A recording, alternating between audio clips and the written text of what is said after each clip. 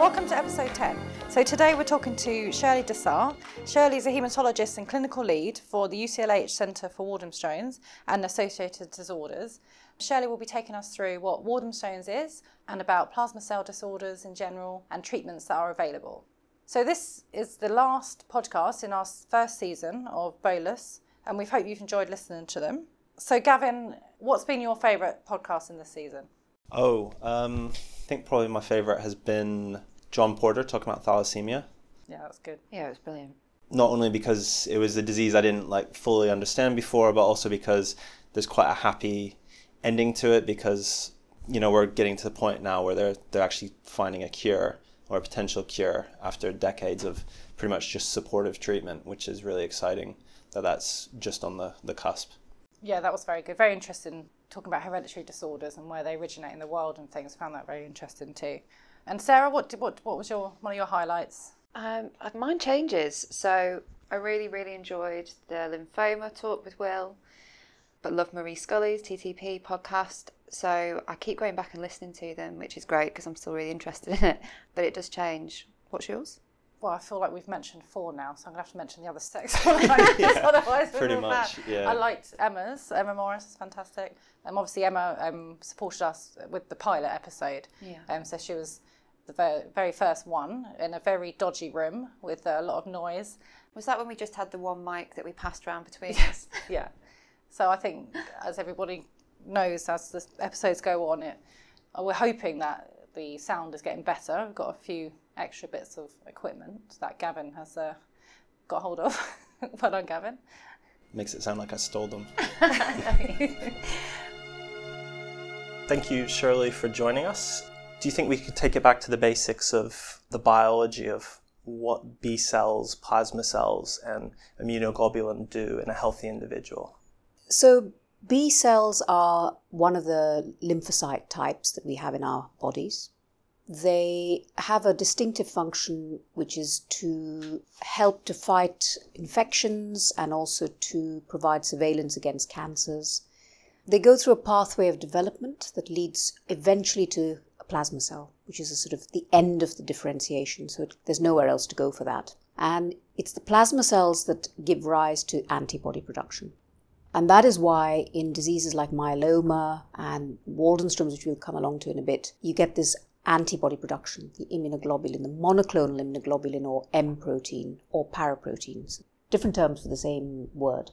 Usually we produce a whole range of B cells in response to all the infections that we come across throughout our lives. They give rise to an antibody which then remains, well, that whole system remains dormant until we see that infection again, in which case the army can be deployed once more and off, to treat that infection. Now, what happens we're not exactly sure why plasma cell disorders arise, but we presume that there is some form of immune stimulation, some sort of virus, bacteria, we have no idea, maybe even a modern particle around the place, that we inhale so many things nowadays, or eat or whatever. So our bodies possibly produce an immune reaction, but instead of it peaking and coming down to undetectable levels and staying in the background, it lingers. And these cells give themselves away by producing a small level of protein, which is what we can find on this protein electrophoresis test, which picks up a so-called band or M band, monoclonal band. And over time, those can gradually accumulate depending on the disease type. And those antibodies and the accumulation of cells in the bone marrow or in lymph nodes can lead to disease states, of which there are quite a few. The thing about plasma cell diseases is there are a number of spectra in which they exist. So one is the spectrum of B cell development, which starts as a very young cell. If that gets malignant, that's when you get an acute B cell leukemia. And then as they migrate along, you can get malignancy developing at each point. And when you have fairly mature or getting to mature B cells, you may develop diffuse large B cell lymphoma. And then even maturer cells, you can get chronic lymphocytic leukemia, follicular lymphoma. And if that continues along its normal pathway and the malignant disease happens at the next point, you'll have a mixture of lymphocytes and plasma cells, so-called lymphoplasmacytic lymphoma, which is where the Waldenström's disease arises. And it's around the time of this switch in disease, in B cell development, that antibodies begin to be produced. And the first antibody that's always produced is the IgM. And it's only once you get something called isotype switching that you produce IgG or IgA, and that's a really full-blown plasma cell entity. So that's one spectrum. The other spectrum is then when you look at plasma cell disorders is to do with the amount of plasma cells or lymphoid cells that are present. So at one end of the spectrum, you get what are called monoclonal gammopathies of uncertain significance, where you have a very low level of disease, maybe up to 10% in the marrow, sometimes even less detectable than that. But there's a small level of paraprotein. And the natural history of that is to gradually accumulate over time.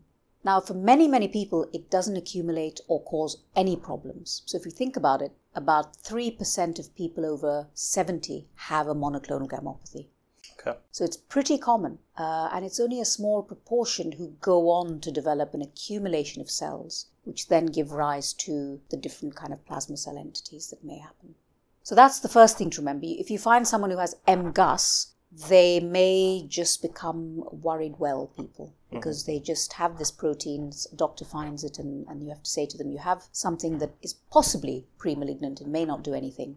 But then the other... And we won't really see those patients, will we, on the ward? I don't think we wouldn't, I can no. So the ones even seen one patient with that admitted MGUS. You wouldn't know. The only exception to that is so sometimes you can have MGUS type disease, but because the antibody is quite nasty and mischievous, say it targets a particular cell type, okay. So like the nerves, you can get, if you have an antibody that's specific for certain nerve antigens, such as so-called MAG, which is like the insulation of the nerve wire, if that starts getting damaged by an antibody, then you can get a neuropathy.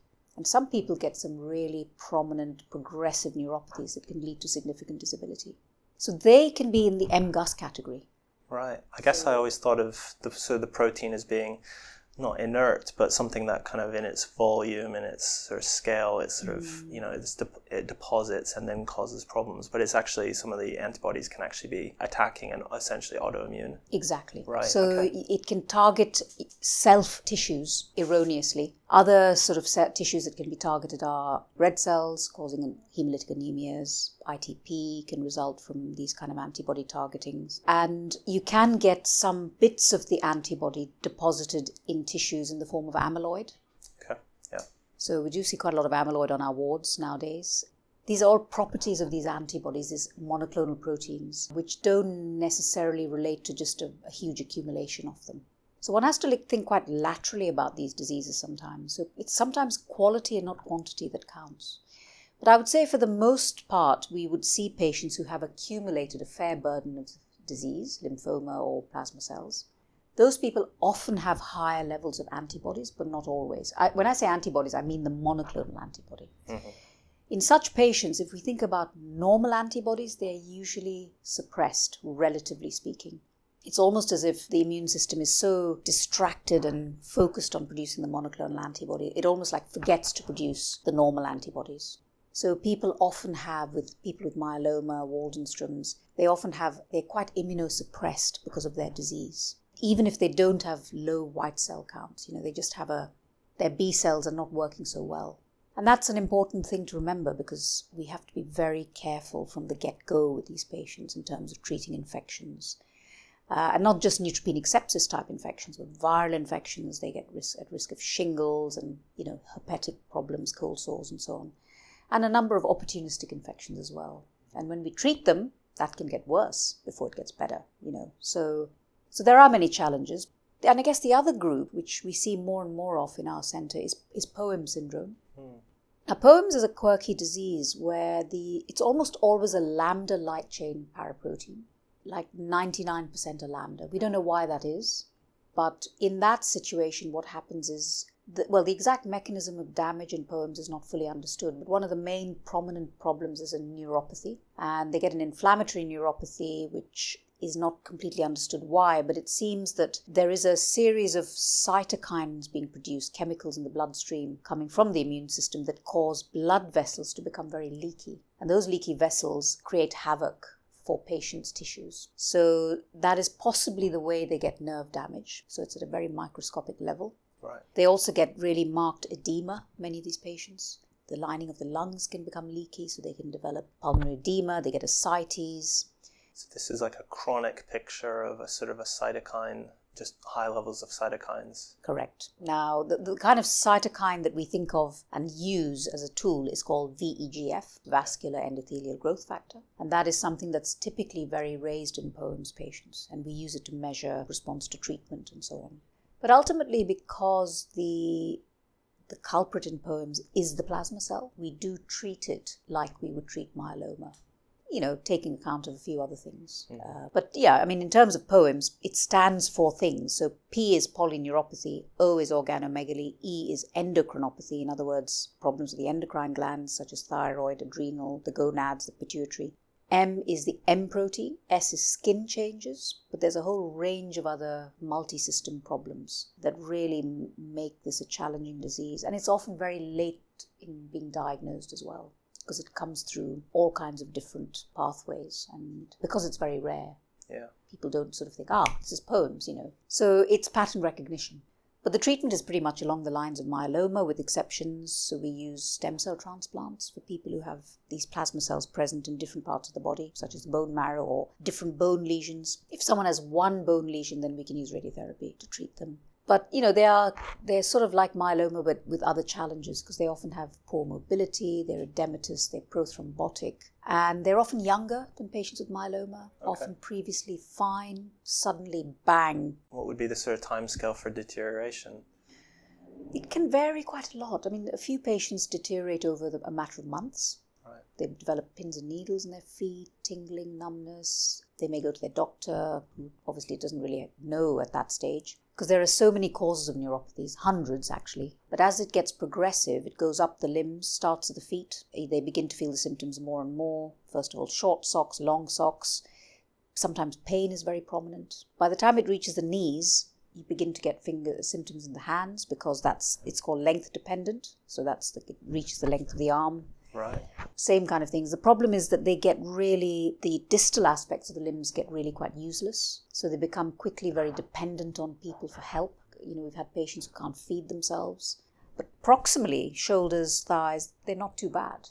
But they get foot drop, and they can quickly go from walking to sticks, to crutches, to chairs, to bed. And at what point might they be diagnosed? It so depends on Could be who they anywhere. see. Yeah. That's the problem. So we are on a bit of a campaign to try and get practitioners to recognize the disease, do certain critical tests. If they have, say, a neuropathy, a paraprotein, and edema, say, it's like, do a VEGF. The thing about VEGF is it's not really available very widely. So with rare diseases, it's actually quite difficult to spread the word. And many patients have made their own diagnosis by the time we see them in our joint clinic. Really? Because they've done a lot of surfing on the net, because they're getting worse and worse. And, sometimes they're misdiagnosed as having another inflammatory neuropathy. Sometimes they get treatments for those neuropathies, which are not much help, and they then get progressively immunosuppressed. But the good thing about POEMS is if it's recognized and treated promptly, there's so much room for maneuver and improvement. But it takes time. It takes 1 to 2 years before the nerves can improve significantly. So we have to take a very long-term view with these patients and give them hope. Many of them are really very down. They're working, they've got families. Suddenly they can't function, they're very dependent. Change their lives in every way. So we generally would see them, and we have a joint clinic. We see them with the neurologist, the endocrinologist. We try and look after all their needs going forwards. For example, if they have a very low testosterone, they may need testosterone replacement, because low testosterone causes fatigue. So it's it's very interesting, because it's not just heme. Yeah. There are a lot of other aspects which contribute to the patient's well-being or otherwise. So that is an illustration of how rogue plasma cells can really impact on the body in such a range of ways. And at the center of it all, because it's a plasma cell type problem, we look after them as hematologists by and large, and give them anti-plasma cell type of treatments. So that's the kind of spectra we're looking at, spectra of B-cell development, spectra of B-cell accumulation in the body, and then the range of treatments or presentations and treatments that people need as a result. I've always been curious, are plasma cell disorders harder to treat because they are a more mature cell, they are sort of fully committed? Does that make it more difficult than treating a disorder of an immature precursor to B cell or a plasma cell? Yeah, that's actually a very astute way of putting it. That is correct. So chemotherapy, traditional chemotherapy cytotoxics, they capitalize on the fact that cells are turning over very rapidly because they are DNA damaging agents, one way or the other. So if you have someone with, say, acute leukemia, you've got, of course, huge cell turnover there, very, very rapid. Now, the thing about leukemias is there are problems of their own. I mean, it's not that just because they turn over rapidly, we can cure all of them. But if we go a little bit further down the maturation line to, say, diffuse large B-cell lymphoma and Hodgkin lymphoma, these diseases, for some reason, are quite amenable, susceptible to chemotherapy treatments, and they potentially are curable. But once you go to the more indolent chronic diseases like follicular lymphoma, the chronic lymphocytic leukemia, Waldenstrom's, and myeloma, you've got a much lower turnover of cells. It's almost as if they, rather than reproducing fast, they sort of die less. So chemotherapy can knock those diseases back, but you can't get rid of every last cell. So by and large, these are incurable diseases, which is a big issue for patients to get to terms with. The fact that they have to live with the disease for many, many years. The good news is, for example, rituximab in the lymphomas is just a massive development.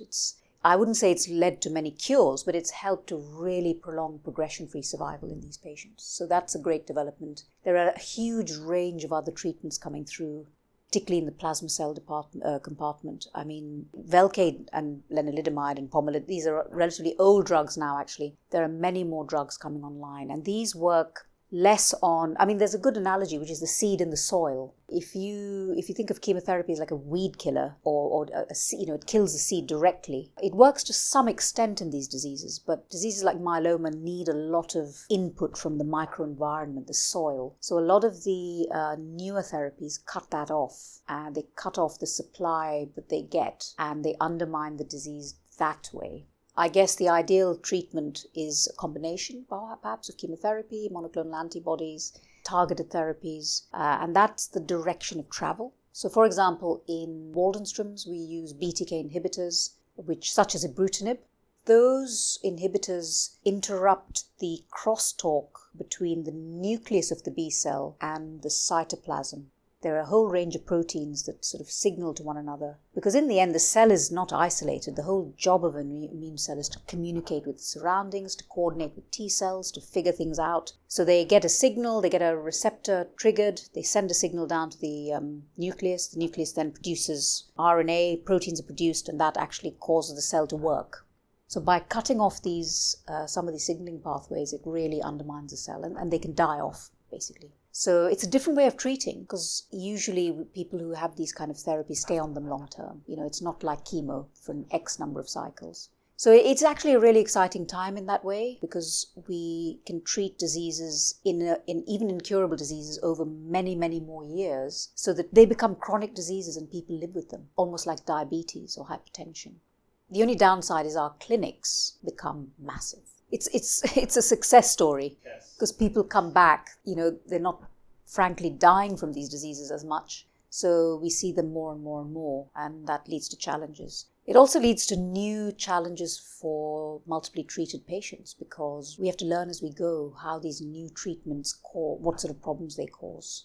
That must be very difficult to unpick Extremely down the line hard. If someone were to, have some organ dysfunction or, Right. secondary cancer. Sometimes what would the cause be if they've had 4 lines of treatment? That's exactly right. So, these sort of patients do end up on the wards because we have to manage them very acutely. Some are very well. Someone else, I'm sure we'll talk about CAR T, but, some of those therapies can create huge illnesses and acute problems.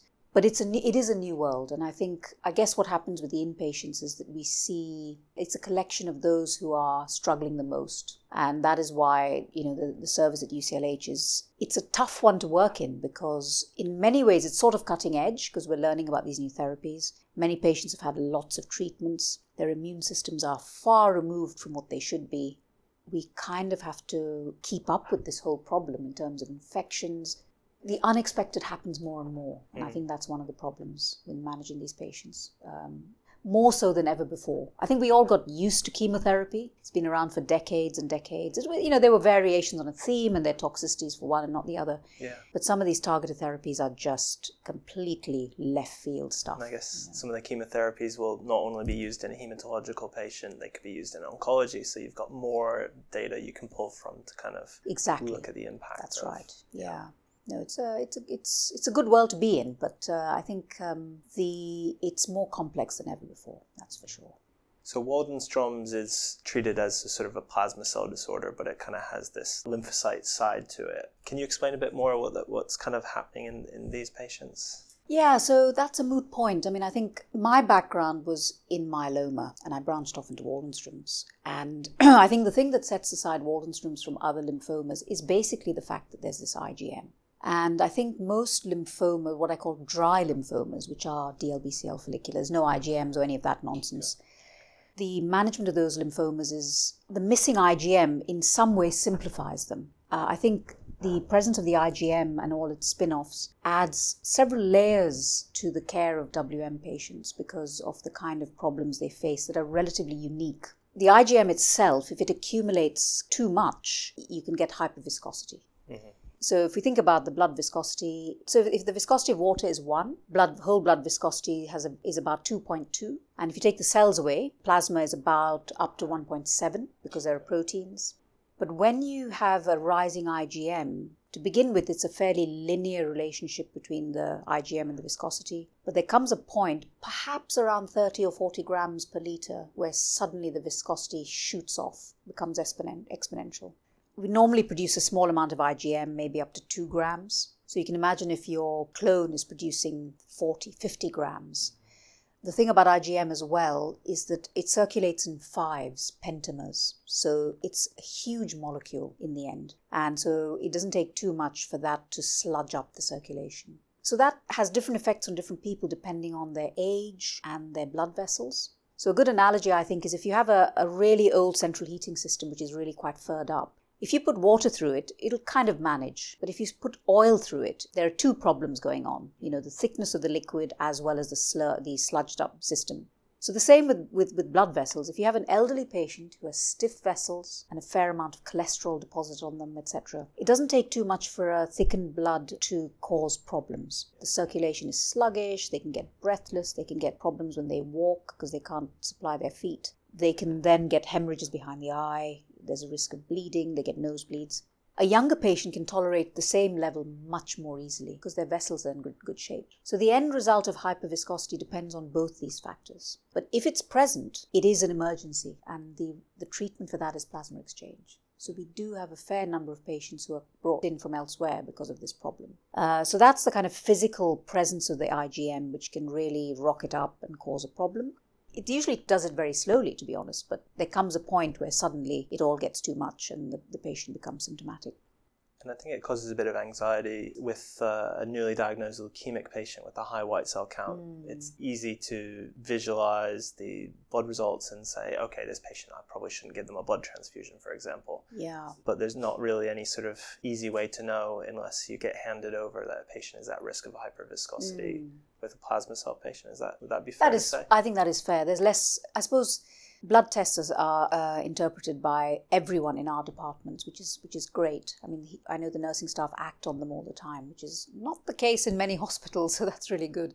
I think plasma protein is a bit more complicated, and to be honest, even doctors who are not familiar with them struggle, even at consultant level, registrar, the whole works, So I guess the key thing is to remember is IgM is the most likely to be the one that causes hyperviscosity, followed by IgA. In the setting of myeloma. And the reason is that IgM circulates as 5s and IgA as 2s. So it circulates in pairs. So these are relatively big sort of molecules. So if the number of them goes up, it's more likely to cause thickness.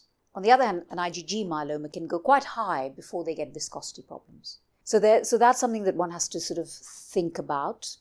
It's something one has to liaise very closely with the plasma cell team about if one is unsure about that.